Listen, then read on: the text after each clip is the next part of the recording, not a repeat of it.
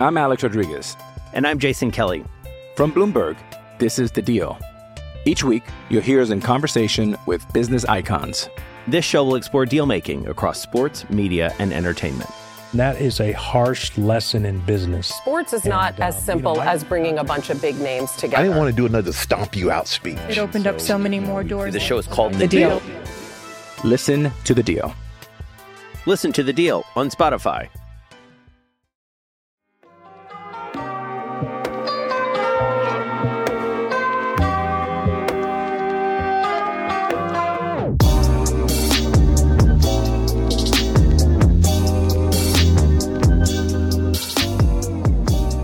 Alrighty, everyone. Welcome to the Barca Blaugranas podcast. I'm joined once again by Emil, or at Hardwood Hype, as you can find him on Twitter.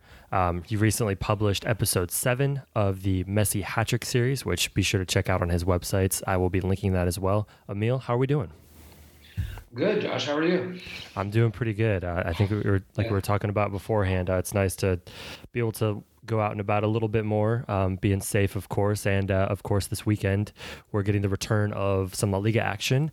We've had the Bundesliga back for a couple weeks to test out what fake crowd noise would sound like. And I guess La Liga has taken a little bit of a different spin on that from what I've read. But before we kind of get into things, you were telling me about, you wrote a piece for Blizzard magazine, which is going to, so when does this come out? When does the quarterly come out that you're in? So I think it went live on their website either last night or this morning. Okay. And so I think you can, I think it's actually out now. So it can be purchased on their website. I guess it's like blizzard.co.uk. I'm always tempted to call it just .com. It's theblizzard.co.uk, actually. Theblizzard.co.uk, yes. So you wrote about, I guess it's like a series they do, kind of the greatest game. And so why don't you tell us a little bit about that? Yeah, so in the past, just kind of as I read up, and it sort of stemmed from my interest in the fact that, when I kind of first learned about Ronaldo, original Brazilian Ronaldo, and his one, crazy awesome year with Barcelona, I remember reading back through it and, just sort of, and then hitting YouTube and just kind of like deep diving to find as much as I could about the games. And one odd thing that I hadn't really heard much of, about, in the United States, like it's sort of it's a bit of minutia, but like an absolute absurdity of a game that happened during that season. And so it's essentially the second leg of the quarterfinal against Atletico Madrid. And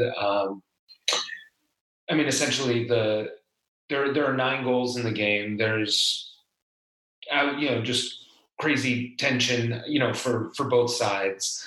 It's, young Ronaldo at his absolute best. It's Luis Figo when the Barcelona crowd still loved him.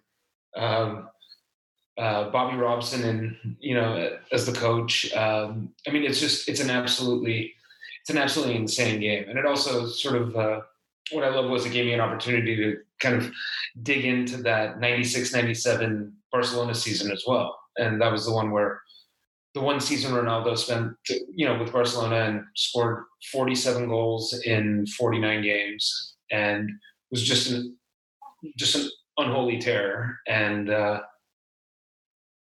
it was the club record for across all competitions until Messi in, I think it was 11-12. Yeah, when it was like 50 something like that. Yeah. So the first time Messi got to 50, I think actually, if I'm not mistaken, Messi, I believe he might have tied it one year, and then I think he beat it the year after that. I'm Googling this as we talk because I'm fascinated to kind of find a list of Barcelona records and stats. Let's see. Oh gosh, if I just do a keyword search on Messi, there's 82. I'm not going to be able to find this. Never mind. Yeah, no, but so as I recall, I can, as we chat, I have sort of. I feel like he's broken the record multiple times at this point. Yeah. Oh yeah. Let me see. I actually for the hat-trick series that I'm writing, I perpetually have Messi's Wikipedia page up, right? And so as I see it, so he actually in 09-10 he tied it. So he had 47 in 53 games, and then the following year he went 53 and 55. Okay, yeah. Okay, Wikipedia's weirding me out here because okay, yeah, I see what you're talking about. Jeez, yeah, his Wikipedia page is disgusting. It's also incredible. I know. Wow. Okay. Yeah. So there's entire extra pages for Messi's records, and I mean, even like niche things he's done have their own entries. Yeah, it's wild. Well, it's probably fair to be honest. So everyone, be sure to check that out. I will get the link to that and make sure that we put that in the post. So we're here to talk about La Liga. Barcelona's first match is Saturday against Real Mallorca, and they currently sit, I want to say, 2 points ahead on the table over Real Madrid. They're about to start this incredibly intense, every few days playing, 5 substitutions, nobody in the stands, crazy, unheard of, untested stretch of football. First match back, I think the first thing I want to talk about is Luis Suarez, right? I think that's the big question is whether or not he's going to start, how much we're going to see him. I think even if he does start, and I think this probably goes for most of the more injury-prone Barcelona players, even if he does start, we're not going to probably see him for all that long, especially with the 5 substitutions. What are your expectations? Kind of what's the thought? Like, what have you been reading? What are your thoughts around Luis Suarez right now? So from everything that I've read, it seems to be fairly consistent in that his recovery seems to have been, pretty good. Like, I mean, he was back in training, I think, as soon as they all went back to training. So whatever that was, I guess 3 weeks ago, give or take. And so, I mean, I think I think there's a decent chance that this extended layoff, Suarez and Messi, I'm convinced, are sort of potentially huge beneficiaries of it. One, I mean, Suarez was injured to begin with, but also they're both kind of, I mean, it feels weird I mean, they're not old, but they're not quite as young as they used to be. And like Messi's going to be 33 in 12 days. And so, I mean, I think this forced kind of downtime or pseudo downtime of 3 months was probably hugely beneficial for them. And I mean, doubly so for Suarez, who was kind of already on the shelf and had all that time to recover without sort of having to miss any bars, without the team having to play without him. Yeah, and I think kind of one of the things that's interesting to me too is I think about how Barcelona are going to line up is how Suarez's return in whatever capacity, we see it in these first couple games is going to impact kind of the weird Braithwaite. And I think I have to stop saying the word weird when I talk about Martin Braithwaite because I think when he was first introduced, I think his presence was unexpected. I think kind of the level of competence he brought to the Barcelona attack. It was like I think especially when you saw him in like either the first or the second match he played in, he came on as a substitution in the second half and just changed completely the pace, the style of attack that Barcelona were going with. And I'm interested to see if Luis Suarez, if they play together at all. And I think they will to some extent. I don't think they're necessarily incapable of that, but do you feel like Suarez's return will help Braithwaite? Do you think the Braithwaite thing was kind of an aberration, if that's the right word, or I don't know? What do you think about Martin Braithwaite? So, I mean, I just in a vacuum, I really just even before, because just from watching him play, previously in with Leganes, and I mean, he's just in a vacuum. He's a good player. He just looks like he's a fast guy. He's physically, pretty sturdy. He's got skill.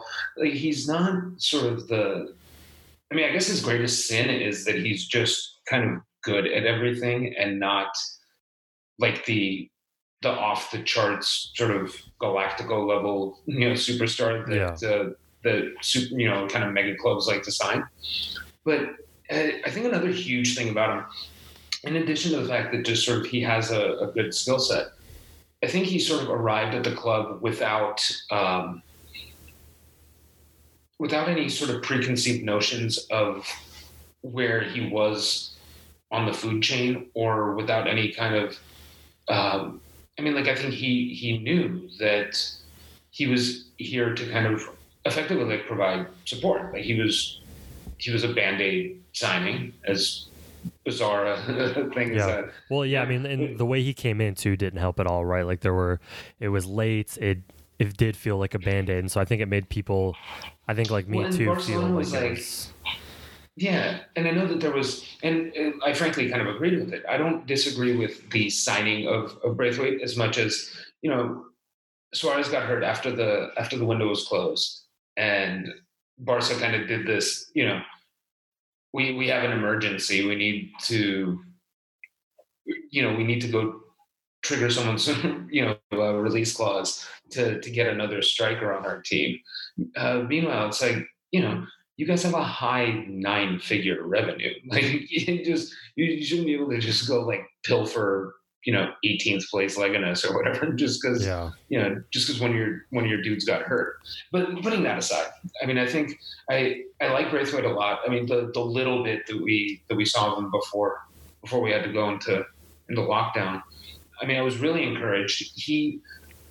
And just on a personal level, he seems to kind of, like I said, he seems to fit on the team. He seems to kind of have a sort of a healthy relationship with what his role is, and kind of the function, the functionality that he has on the team.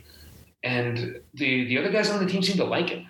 Just in kind of the little, just human interactions that you see here and there. He seems to have been accepted into the team, and so, I mean, I think overall it's going to be good to have him around. He can either, I think, play as a like for like substitution for Suarez. I think also he can kind of potentially fill in the Griezmann role if Suarez is up the middle, and Braithwaite could technically, I could see him subbing in for Griezmann on the left as well, with Messi on the right. Yeah. But, I mean, I think he's actually going to be, he's going to wind up being very valuable for the rest of the season, I think. So one of the more interesting things to me is the midfield, and I think that's kind of been one of the more interesting talking points about Barcelona all season long, especially coming into this. I think we've heard a lot about Arthur, right? His transfer to Juventus that he didn't want, Arturo Vidal and his move to Inter Milan for the Lautaro Martinez package and all that stuff. So you have a lot in Rakitic, lest we forget about him. You have a lot of Barcelona midfielders who have been on the brink of leaving, right? And here we are. They're all there. And I think kind of the consensus, right, is that we're going to see Busquets and De Jong in the midfield, and then the third is, going to be some combination of Vidal or Arthur or maybe Rakitic. What do you see from the midfield? Kind of who do you think is going to kind of shine from those three guys? Because I think what you're looking at is like Rakitic has made himself like he's an emotional person, and I think we haven't really seen how all of this stuff is going to culminate in this stranger than usual Barcelona midfield.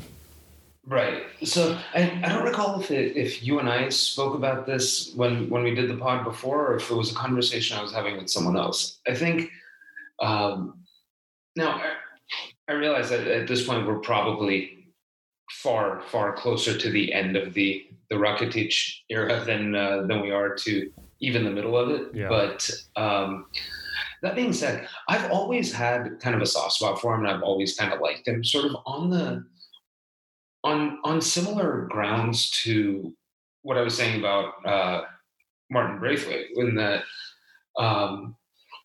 these guys who come in, particularly when they come in when Messi's on the team, and when Rakitic showed up, when he first arrived at the club, Xavi and Iniesta and Busquets were like this unimpeachable midfield, and you have Piqué and Neymar was there, and Suarez is there, and I think there's always value in guys who just are able to show up to these superstar laden teams and kind of get along with all their teammates and kind of play a role.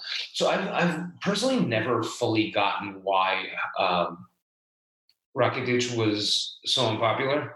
I don't either. And I don't know if it was a combination of like and he wasn't really all that outspoken negatively until, I mean, he made like a couple comments here and there about, being on the bench and stuff, but I don't know why he wasn't, and I guess it has to do with longevity. He wasn't at Barcelona as long as like a Xavi or an Iniesta, but like he's like right beneath those guys, I feel like. Right. And I mean, the thing is, Xavi and Iniesta are two of the like singularly greatest midfielders that have ever played the game. Yeah. And so like Rakitic's greatest sin is just not being those guys. Mm-hmm. Like it's just he's pretty good. And like and just because of what came before him, he's I guess he's never been fully ingratiated. But I mean, even so, that being said, I mean, I think what I've always had frustration about, and there's varying sort of things as to why even Arthur doesn't consistently play as much as one would think. Because, I mean, I think he's another guy he's not like the biggest of mega buck signings, but, they spent good money to bring him in, and he's been a good player when he's played.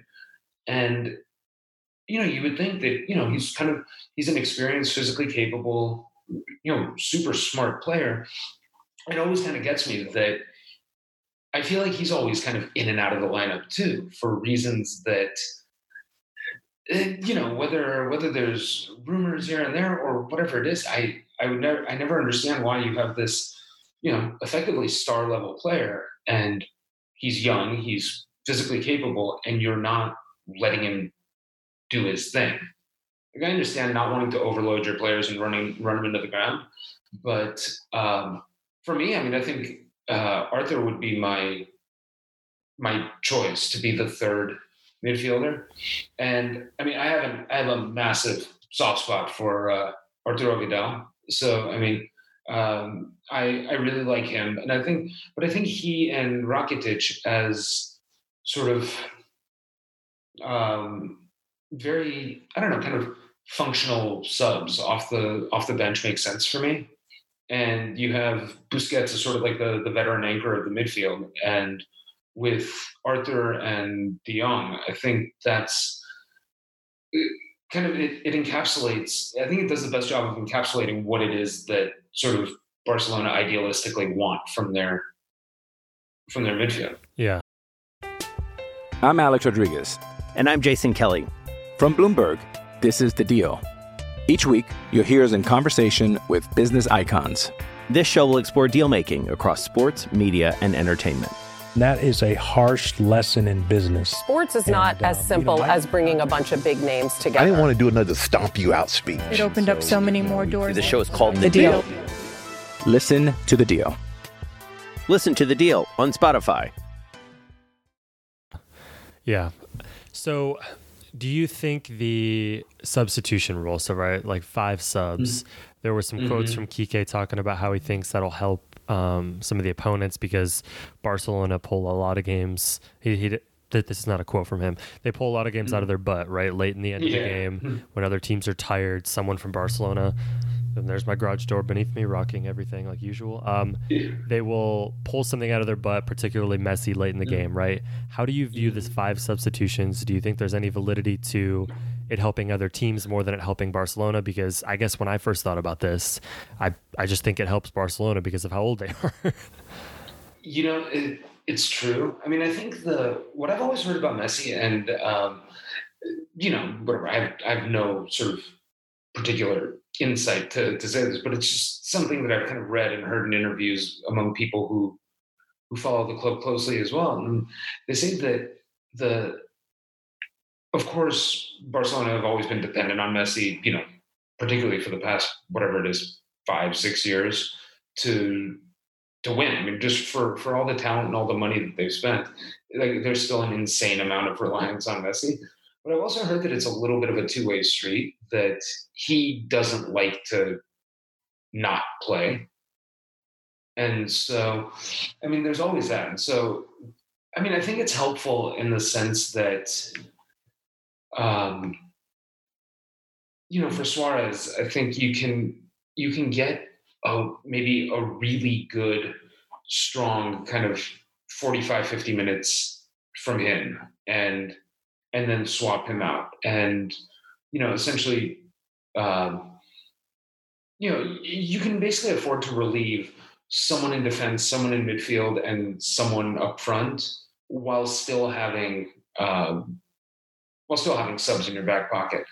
That being said, I do think that even as they've gotten older, sort of conditioning never seems to be the issue for Barca. Whatever problems that I've seen seem to lie elsewhere. So I do kind of buy the theory that the additional subs, not massively, but I would say it's probably a little bit of an advantage for opposing teams, because especially when Barca have the ball and they just have possession and they force guys, the other team to constantly sort of change their shape and have to recover and things like that. Being able to put fresh legs in there kind of helps combat the fatigue that Barca can inflict. Yeah, I think when you mentioned it's a two-way street with Messi not wanting to not play, that is a little bit. Yeah. I don't know. It reminds me of just kind of like the hero complex, right? Mm-hmm. And we wonder is part of the problem, and I guess the stereotypical example of this, right, is early in his career, Michael Jordan, super early in his career, and it's kind of funny seeing how even late in his career, Messi still sometimes, for the most part, what he tries to do late in games is valid. It is the right thing to do, right? When there's not a ton of offensive production coming from your teammates, right? The best thing for someone like Lionel Messi to do might be to try to take everything on his shoulders. But there are definitely scenarios where it feels like there could be more involvement from everyone around him. And that's not Messi's fault per se 100%, right? That's split between the people around him. I think Valverde and Kike's how they strategize late in matches is in particular, I think it lends itself to Messi having the hero complex a little bit. I agree. So I think you bring up a really interesting point, because I've thought about this as well. Now again, I think it's really, really difficult because virtually no one on the outside knows Messi, and no one kind of knows what exactly the team dynamic is between him and everybody else and things like that. Now I realize he's not outwardly sort of like the Michael Jordan, Kobe Bryant, Cristiano Ronaldo, just sort of scowling at teammates and, yelling and screaming type. That being said, it can't be easy to just, be told I think it's one of those things. He will make your job easier because he will put the pass exactly at the right weight, exactly where it needs to go. But that also brings with it, I think there's a certain, and I don't know if it's exactly true of Messi, but there's probably some sort of accompanying expectation of look, I've spoon-fed this to you. The least you can do is score after I've dragged four guys over and feathered across right onto your foot. Mm-hmm. So, I don't know if there's that much of that, but I do think that a lot of the players who are superstars, or at the very least stars, very talented players in their own right, arrive, and very few guys seem to sort of have the assertiveness to, almost demand a place, on par with Messi.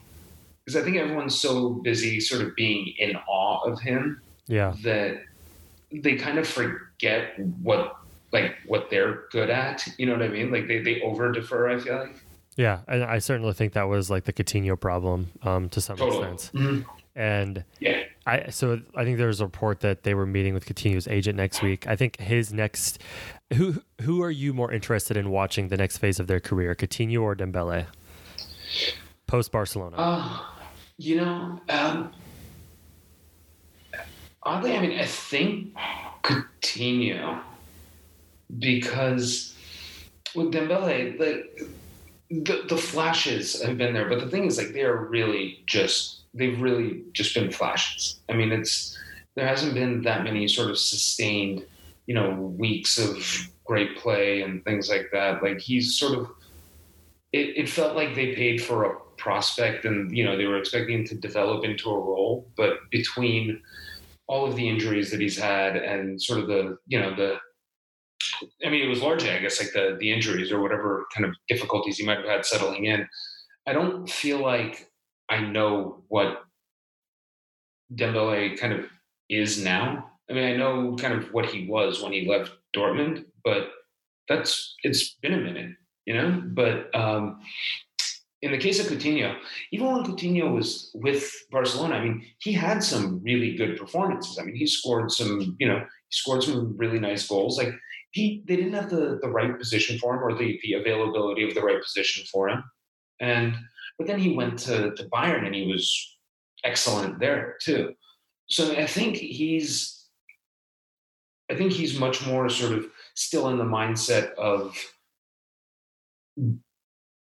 being a really good player. And I think sort of acknowledging that the Barcelona move just wasn't right or the timing situation wasn't right, but kind of seeing it only as that. And so it doesn't feel like his confidence or sort of his whole kind of thing has been rattled that much, if that makes sense. Yeah, no, I'm with you. I think especially if it's a move, which it seems like it's going to be back to the Premier League. I'm interested to see what team he ends up on. I don't really have anything else. Do you have any lasting thoughts before we head back into? So, I do have one question. So, what's your what's your game day ritual you're looking forward to? Is it like a certain meal, a certain drink? Like, what are you excited about? So tonight, this is what's going to be really strange. Is typically before March, before we shut down, there's a bar around the corner, just on the other side of the block from my apartment, and kind of very ritualistically, it's myself and there's probably a handful of other people. All of them are locals, but I just started going there and sort of went there enough where I got kind of indoctrinated into this group of locals, and we all sort of show up about 15, 20 minutes before the game. And I typically go, depending on the time of day, but for this evening, it'll probably be a red wine night. But typically it's typically either red wine.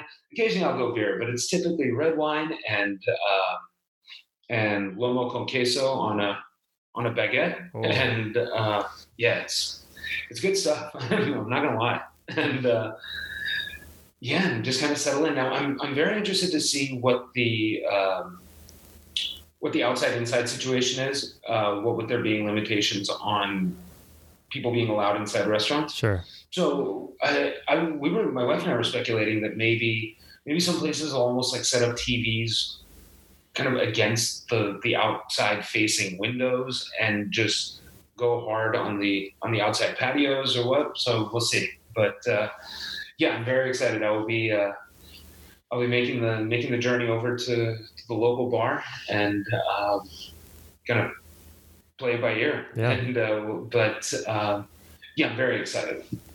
Really excited to have them back. I mean, obviously I watched the El Gran Derby last night, the Sevilla Betis, and it was kind of less. I think I was happier to have it back than I was weirded out by the lack of fans and the this and that.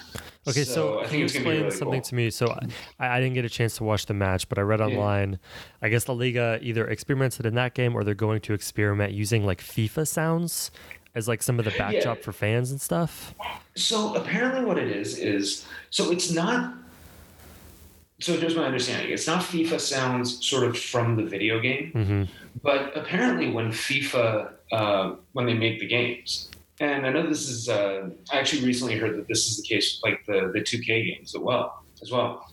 And they'll go to, I think particularly for bigger teams, they'll go to stadiums and record actual live club, like live crowd sounds at various stadiums. So my understanding is that I think they're going to experiment with using the the actual audio that EA captures, and not sort of the audio as it appears in FIFA. To the extent that that's different, I don't fully know. But, and they did a little bit of thing too, where they were doing overlays of kind of like on the empty seats. It was sort of like FIFA style, like crowd overlays. Oh man, okay. Yeah, it's not quite as strange and as disorienting. Like once you sort of, it's weird for the first like 5 minutes, but you do get used. It's not quite as disorienting as it sounds. Yeah. I'm excited. I'm excited to see some of the weird stuff that the different leagues try to make it feel more normal. I'm excited for the leagues that embrace that it's not normal and just do strange things because they can do strange things. Right. I'm digging that too. Yeah. So it's going to be good. Football's back in whatever weird extent we are. It's back as a community thing. It's going to be nice to have something besides COVID-19 to talk about with people. And it's going to be a good time. So I'm looking forward to it. Emil, thanks for coming on. Be sure to check out his work at Hardwood Hype on Twitter. We'll link the Messi Hat-Trick series and the Greatest Game piece from Blizzard Magazine in the post. So, Emil, thanks for joining us. Josh, thank you very much, man. Anytime.